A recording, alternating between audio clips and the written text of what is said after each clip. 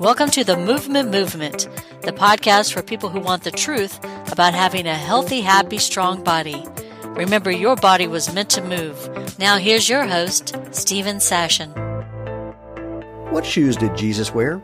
Or Moses? Or Muhammad? Or Buddha? Well, we're going to take a look at that in today's episode of the Movement, the podcast for people who want to know the truth about what it takes to have a happy, healthy, strong body, starting with the feet first, because those things are your foundation. We explore the propaganda, the mythology, the outright lies sometimes that people have told you about what it takes to run or walk or hike or do yoga or CrossFit or whatever you like to do for fun, and to do it enjoyably and efficiently and effectively. And did I mention enjoyably? Yes, I know I did, but that's the most important part. If it ain't fun, do something different till it is. I'm Stephen Sashen from ZeroShoes.com, your host of the Movement podcast, where we're creating a movement about natural movement. Natural movement, we're trying to help people rediscover that it's the obvious, better, healthy choice, the way natural food is.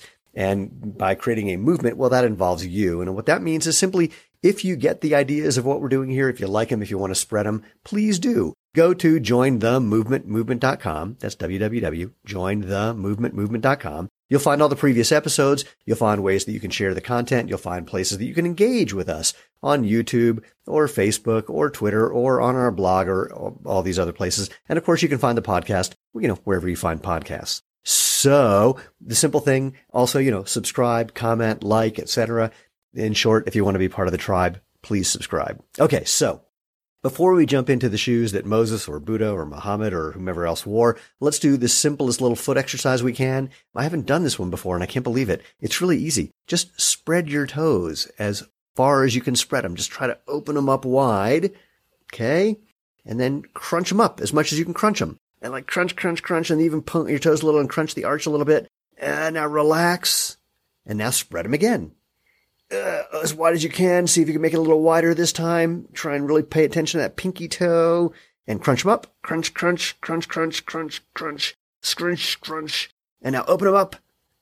And now relax. And just from that little thing, see how your feet feel different. Are you feeling a little more sensation, a little more mobility? Are you feeling the blood flowing in there? If you want, walk around and see what's different after you scrunch and open and scrunch and open. Something you can do all the time to really just start working on getting your toes to move and bend and flex the way they're supposed to. All right. So before I jump into the shoes that Jesus or Moses or Buddha would wear or Muhammad would wear, let me tell you why we're having this conversation.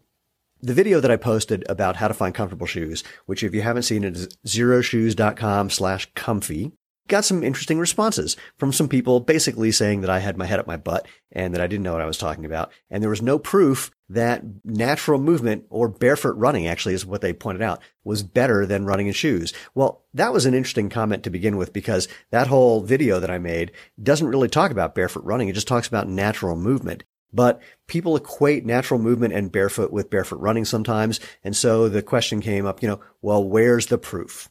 Oh my gosh. All right. So this is a fun one. First, let's start with a simple thing. Boy, how do I want to do this? All right. Let's do it this way. Let's talk about Buddha and Muhammad and Jesus and Moses and Zoroaster and Odin and Zeus and the pharaohs and whomever else we can think of. And there's a whole line of study called religious archaeology. I was at a lecture a while ago with a guy who's a religious archaeologist. And what they do, religious archaeologists, is they try to find the evidence for the religious stories that we've been told, that we've read, that we believe. Sometimes we don't believe them, and they're looking for that too, to see if it's true or not true. Sometimes they're looking for just facts about things that were in books. Sometimes they're looking for the actual people that are featured in these books. But the thing that was really interesting is that there's two possibilities in religious archaeology. One is that you find actual evidence. So let's use the pharaohs, for example. What shoes did they wear? Well, we can pretty much guess with a high degree of certainty because of two things. One, the hieroglyphs show people sometimes barefoot, sometimes in sandals, sometimes in shoes. And of course, in the pyramids and in tombs, we sometimes find actual footwear, and you can assume that if they were buried with the footwear, they probably wore it at least sometimes. So that one's easy. There's actual data, information that you can find that points directly to the question you're trying to answer. Well, what if you don't have that? This is where it got interesting in this lecture. This archaeologist was describing how you can't find certain kinds of information. Like, let's just use the existence of any of our religious figures. Any of them. I'm not trying to, pick it out, and I'm not saying they did or didn't exist. But here's what we will say. There's nobody who's got a selfie with Buddha.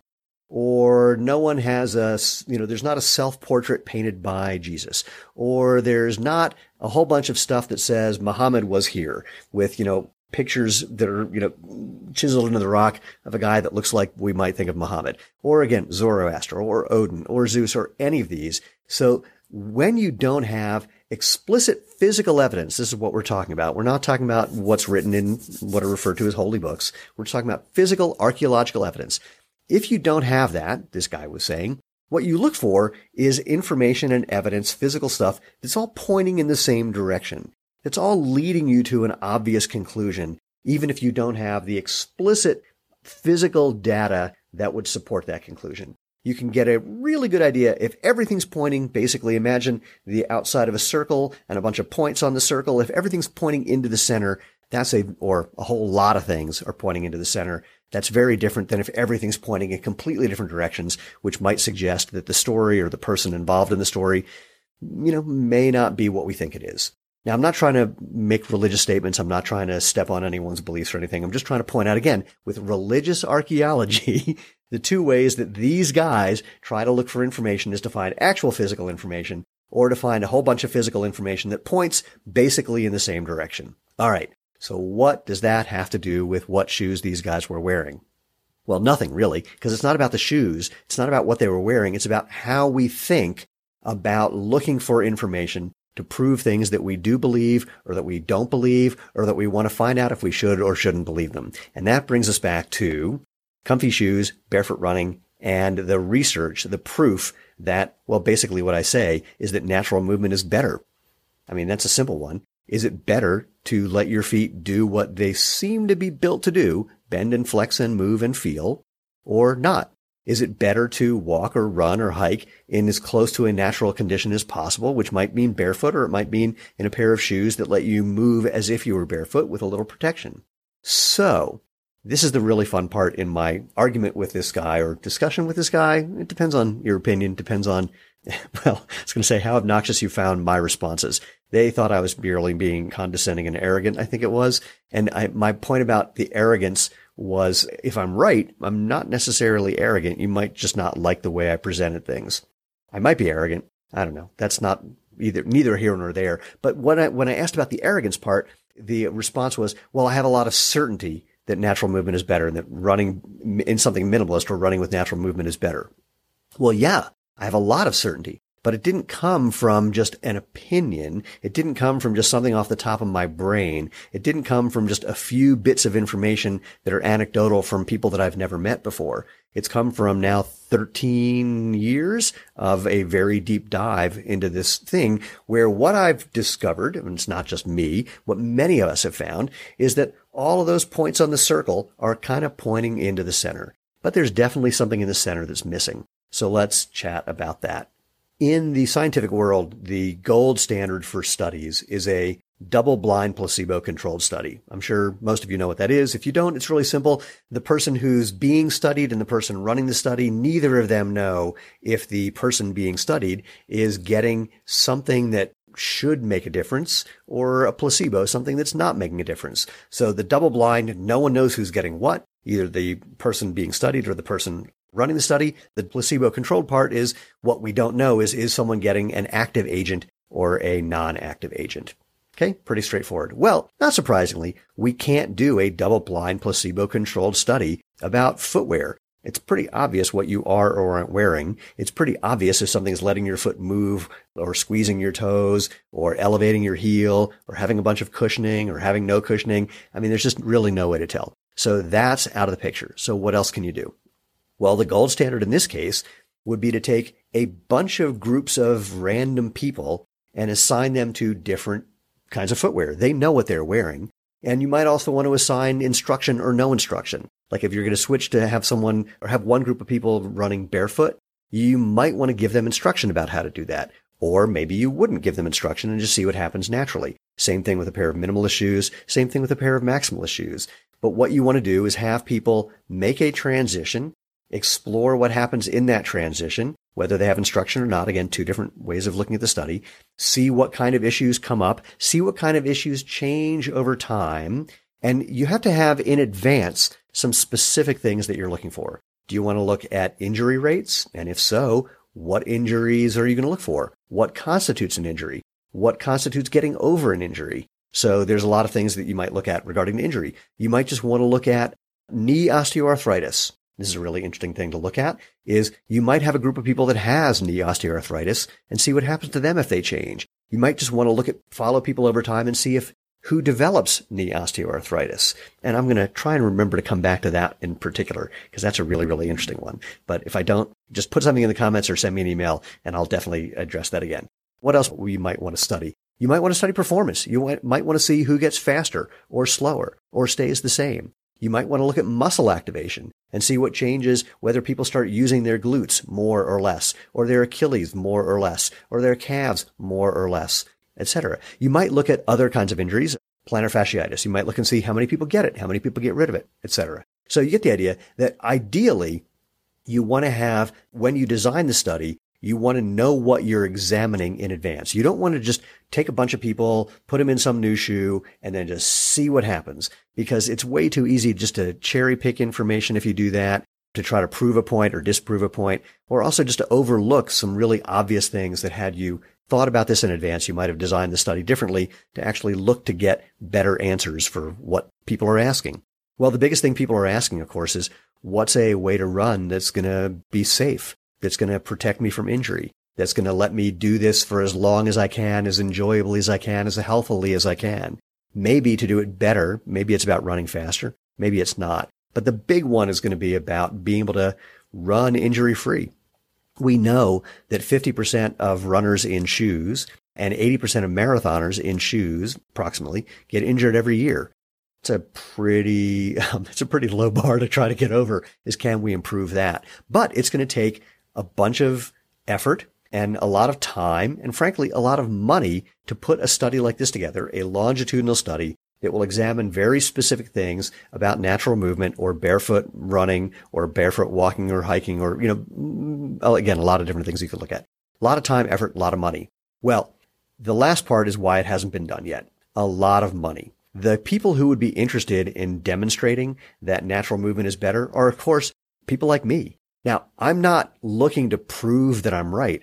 I'm the first guy that if a long-term study was done well and effectively, it was well controlled, well designed, implemented, where the data was looked at appropriately, where we didn't throw out things that we didn't like or include extra things that we do. I mean, if it's all done well, people like me and the other people who are supporting natural movement, we would love to see that. Again, if it's all done really well and it doesn't support it, I'm the first guy to go, all right, not what we thought it is. Is there a there?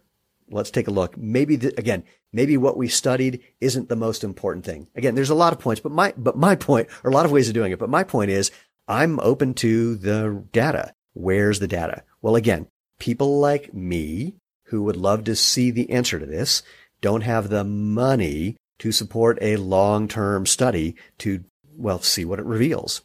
The long-term part is also an issue because the amount of time that it would take for a really good study, maybe 3 years, maybe 5 years, maybe 10 years. There was a study done by Kirk Erickson, University of Pittsburgh, I believe, where about elderly people and walking. And he found that elderly people who walked more than the ones who didn't walk retained more gray matter when they were looked at, their brains were looked at in an fMRI. And this was a 9-year study.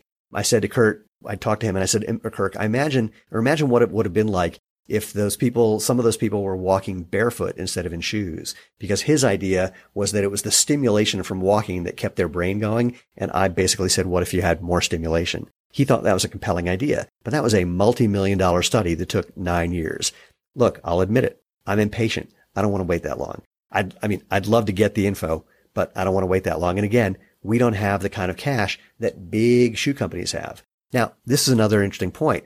The big shoe companies, why aren't they sponsoring the research? Because if they're so confident that what they're doing is good for you, they should want to sponsor it to prove once and for all that what they do can be helpful. Seems kind of obvious, except for the fact that, again, 50% of runners, 80% of marathoners in shoes get injured every year. So we can assume, perhaps, that they're not as confident as one might think. There's a panel discussion that I was on at the American College of Sports Medicine a couple of years ago. And I think if you go to zeroshoes.com/ACSM, you can find that. If not, just go to zeroshoes.com and search for American College of Sports Medicine. You'll find it. But I think it's /ACSM. Anyway, in that panel discussion, there was a guy from Adidas who said that they were trying to improve performance and reduce injuries. A guy from Brooks, sitting right next to him, said the same thing. And I think it was the guy from Adidas. And for those of you who are European or super cool or super dorky, yes, I know it's Adidas. Adi Dassler started the company. But anyway, so the Brooks and Adi guys were both saying they're trying to improve performance and reduce injury. But they also conceded that they don't have studies to back that up. Now, these are companies that have been around for 50 years, okay, or more. Actually, way more for some of them. What am I talking about? Adi's been around since the 30s, if I'm remembering correctly. Long time. Brooks, less so, but around for a long time. Well, the guy from Adi, he said, well, we don't have these studies because they'd be very expensive. They would take a long time, and there'd be a lot of confounds. In other words, a lot of things that could interfere with getting good data. Well, yeah, okay, it's true. Designing a good study is hard, takes a while, costs a bunch of money.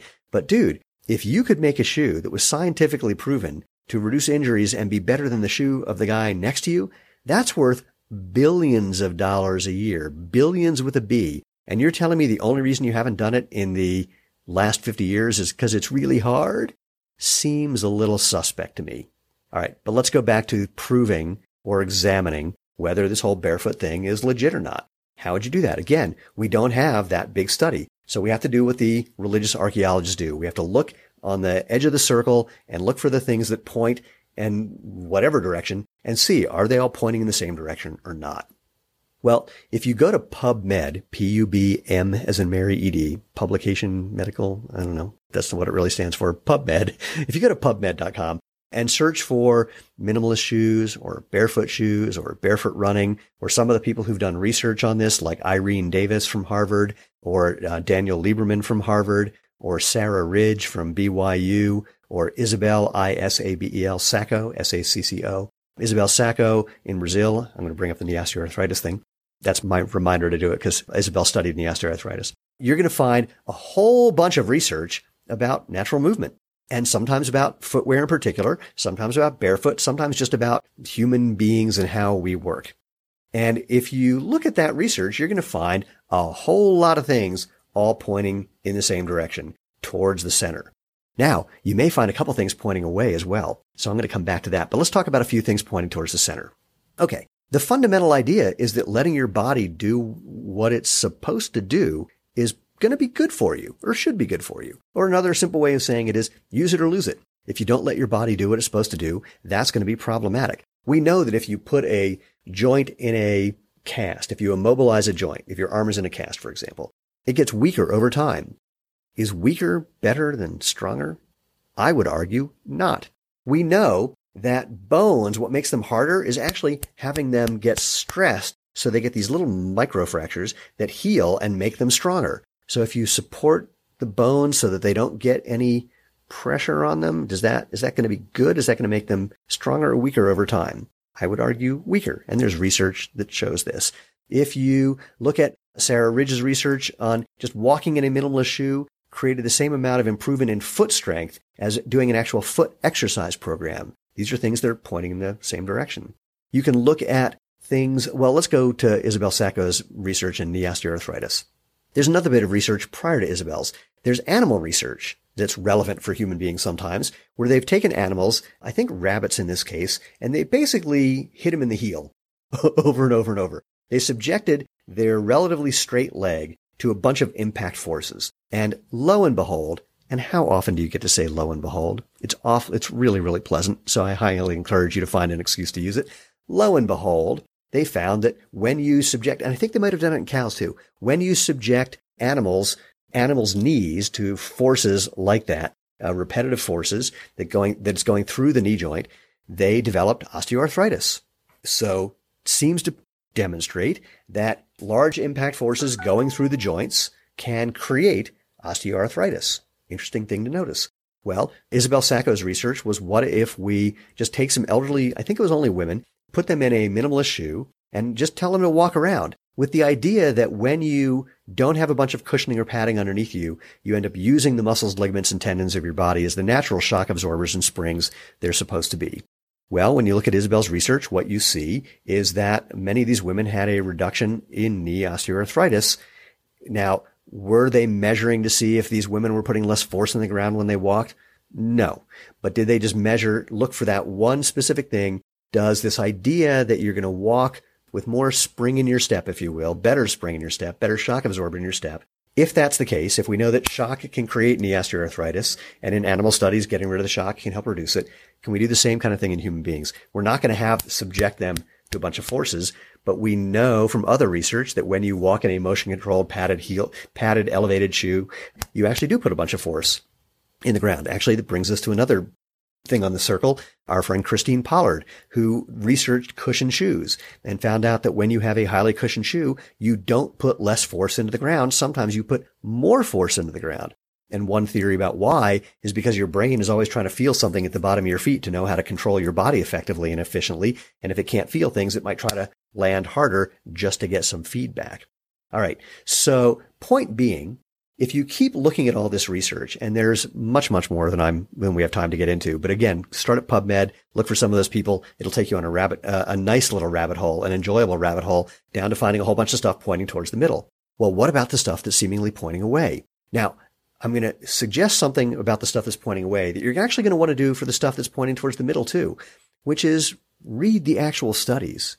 Read and see what they've actually looked at, what they actually did, what they actually say.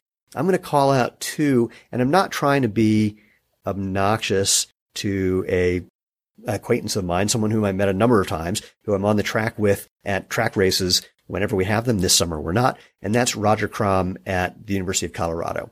Roger has a lab that's done a lot of research on running.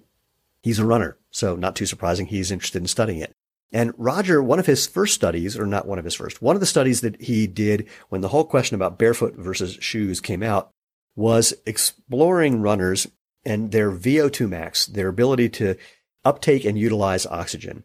The idea is if you have a better VO2 max, well, let's just leave that alone for a second. I'll come back to that. Anyway, what he studied is what he referred to as accomplished barefoot runners. And pardon me, I don't know if he called them accomplished, but certainly he took people who he thought were good barefoot runners and he had them run in shoes versus barefoot. And what he found was that they were less efficient. They had a lower VO2 max. They were using more energy, seemingly, when they were running barefoot than when they were in shoes. Well, it seems that that's proving that maybe barefoot isn't as good as you think, except for a couple of things. One, no one in the barefoot running world ever said that your VO2 max would be better if you were running without shoes. So it was kind of a red herring. People were studying something that no one ever made a claim about. So where'd that claim come from? I don't know. Or where'd the idea to study that come from? I don't know. But then there's another thing. So VO2 max is a proxy for a whole bunch of other things. I don't have a good VO2 max, or not very high. My VO2 max is in the high 30s. There are marathon runners who are in the 70s and low 80s. That scale, it's hard to explain how different that is. But suffice it to say, it's no shock that I'm a sprinter and not a distance runner. I'm just not built for VO2 max. Now, but it's not just about your VO2 max. That's not the number one thing that determines your performance. If it were, then we would just line a bunch of people up at the beginning of a race, test their VO2 max, and hand out medals. So, and Roger eventually in a later study did say, yes, there's this improvement in VO2 max, and I'll say why in a second, but it doesn't necessarily equate to performance. So, we got a study about something that's not really anything anyone ever claimed, that's pointing out something that's not necessarily relevant, but more importantly, if you really dive into the study, there's something that you won't even be able to find in the study, and that is who was being studied. So, according to Roger, it was accomplished barefoot runners. I've said to Roger, I know all the barefoot runners in town. I'm one of the barefoot runners in town, and neither I nor anyone that I know has been in that lab, let alone been in that study. My suspicion, because I know a lot of the runners in town, is that what was being studied, or who were being studied, the people that were being studied, were very accomplished runners who do some barefoot training. And what I can assure you is running around the infield of a track or even running on a track for a little bit of time is not the same as just being a habitual barefoot runner, someone who has spent however much time it takes to be able to run on concrete for as long as you want, enjoyably, safely, without any problem, having fun while you're doing it. So who's being studied? So that's another thing that comes up. Diving deeper into some of these studies is important. So like, let's just talk about shoes versus shoes, for example. There's a study that Nike has done, or more accurately, Nike says there was an independent study that was done. They developed the study and they paid for the study, but it was performed by an independent lab. And it was about a new shoe they developed, the React Infinity Run, that they wanted to see if it reduced injuries compared to other shoes. Well, I'll cut to the chase and I'll cut to the way it's presented. Yes, it reduced injuries by 50%. Doesn't that sound great? But again, when you dive in, things look a little different. So they were testing the React Infinity Run against their best-selling motion-controlled shoe. And unfortunately, I don't remember the name of it right now. This was in a 12-week training period for a half marathon training program. It lasted for 12 weeks, as I said. And the idea was, I think they called an injury anything that would keep you out for at least 3 training sessions. So if we assume that there's, let's say, 3 to 5 a week, basically what that means is, did you really get injured within the first 10 and a half, maybe 11 weeks? So let's call it a 10 to 11 week study. Well, it turns out that, again, the Infinity Run, 50% fewer injuries than the other shoe, the other Nike shoe. Now, again, I don't remember if they said what kind of injuries, just something that took you out for a little while, which is a giant range of possibilities. But let's ignore that for a second. You have to look at the real numbers, because the 50% number is deceptive. People in the React Infinity Run, about a little over 14%, almost 15% got injured during the study. The regular shoe, do the math, if that's 50% better, over 30% of the people in the best-selling motion-control shoe got injured in a study they developed in a 10, 11-week period. Now, let's put this into an interesting context. Let's do the 1 in 7 first. If I asked you to go to the same restaurant every night for a week for dinner, and let's say on the last day, you got food poisoning, would you go back the next day to that restaurant? How long would it take for you to ever go back to that restaurant? Let's make it more fun. Let's say I asked you to go to that same restaurant just for 3 meals. One, just breakfast, lunch, and dinner. Well, if you're in that best-selling motion control shoe where over 30% got injured in that 10, 11-week period, that's like saying, go to that same restaurant, and if you got food poisoning during one of those meals, would that be okay? Would that be acceptable? Would you go back to that restaurant? I'm a little iffy. So I'm not trying to dismiss any of the data points on the circle that are pointing in other directions than in. I'm just saying, for both of them, whether you're looking in or out, look carefully and see, what's being done. See if the research is good. And if you don't think you're qualified to determine if the research is good, ask some people. Ask me. Ask a bunch of other people. Ask the people who've done the research. Talk to them. They're very happy to talk about what they're doing because they're very passionate about what they're doing. There is some research that seemingly points in that I don't think is great. Maybe it's pointing kind of tangential or not quite in the same direction. But the other thing is this. What's how many things are pointing in, how many things are pointing out? What's the preponderance of evidence showing? If there's 1 or 2 things that are pointing in a different direction, that doesn't mean that everything else is complete crap and should be ignored. If there's a preponderance of things on that circle pointing in the same direction or close to that same direction, that's really, really good information. That's giving you confidence, the kind of confidence that people sometimes accuse me of having and then calling it arrogance, to say that natural movement seems like it's the better idea. And, there's another kind of evidence that you got to throw in, and that's anecdotal evidence, which is basically your own personal story. Now, here's where things get really fun. Your own personal story may be completely meaningless, or it might be really meaningful. We don't know. What I can say is one story doesn't really say a lot. One bit of anecdotal information says very, very little. Your particular story, whether it was good or bad, says very little when we're talking about the value of anecdotal data. But when you have a lot of it, a preponderance of it, given spontaneously, given without cause or any benefit for doing so, then it becomes an interesting data point, something that is worth considering. Your own thing, here's one of the things about humans, your own anecdotal information, the reason that it's so problematic or not important on its own is because humans, we have this one habit. we do a couple things. We extrapolate our experience and assume that everybody is going to have the same experience we do. It's a natural thing. It's often completely not true. And we often misrepresent the causes of our own experience. So how do I want to put this? I'll tell it this way. My first major barefoot run, I ended up with a big blister on the ball of my left foot. And if you haven't read the story of that, zeroshoes.com/blister. But my right foot was fine. Now, what I've learned in the last 12, 13 years is many people in that situation would say, oh, see, this barefoot running thing is horrible for you because I got a blister. I, on the other hand, thought, hey, how come my right foot's fine? And hey, my left leg is the one that gets injured more often. So many people in the situation I was in would say that barefoot running is bad because they got a blister. Many people in the situation I was in might say barefoot running is bad, and they might not have actually been barefoot. They might have been in a shoe that was advertised as barefoot, but actually, according to the research, is nothing of the sort. Another interesting thing to look at. Point being that our own experience is often misunderstood, misrepresented, and misappropriated to a bunch of other people. Your own experience is something that's important to you. I'm not discounting it or dismissing it, but I'm saying as points on a circle, what we really want to look for when we're looking at anecdotal information is a lot of it and analyzing a lot of it, not just single points. Again, in a way, the anecdotal stuff is like a separate circle where we have to look at the points on the circle and see how many are pointing in, how many are pointing out, why they're pointing out, why they're pointing in, and really use all of that to come to a conclusion.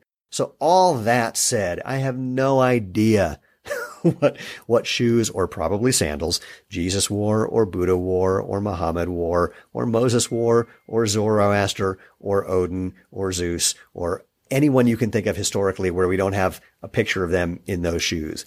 I'm not that concerned, frankly. I'm mostly concerned about what we're doing now to help people have an experience that they find useful, enjoyable. Oh boy, what else is there? Useful and enjoyable. Those are the two most essential ones I can think of. And hopefully we're helping you do that just from what's happening in these podcasts, the information you're getting. And of course, if you try Zero Shoes or any other truly minimalist shoe, from doing that as well. And of course, if you go barefoot, from doing that also. Because this is part of our movement, helping people discover or rediscover how natural movement is the obvious, better, healthy choice, the way natural food is. Again, do I have one scientific piece of proof for that? No. Do I have what I consider a preponderance of evidence for that? Absolutely. If you want to try and prove me wrong, I'm all ears. If you know someone who thinks everything I just said for the last 33 minutes is complete crap, bring them on the show. Let's have a conversation about this. That would be super fun. So if you have any recommendations for anyone to be on the show, or any comments or anything, just drop me an email. Move, M-O-V-E, move at jointhemovement.com. Again, if you want to find previous episodes or how to find us all over the interwebs, go to www.jointhemovement.com. Share and like, give us a thumbs up, hit the bell if you're on YouTube, all those things that you know how to do so that if you want to be part of the tribe, you know how to subscribe. And most importantly, thanks for listening. I can't wait to see what's next. Go out, have fun, live life, feet first. You've been listening to the Movement Podcast with host Stephen Sashen. Remember to join the tribe and subscribe at jointhemovementmovement.com.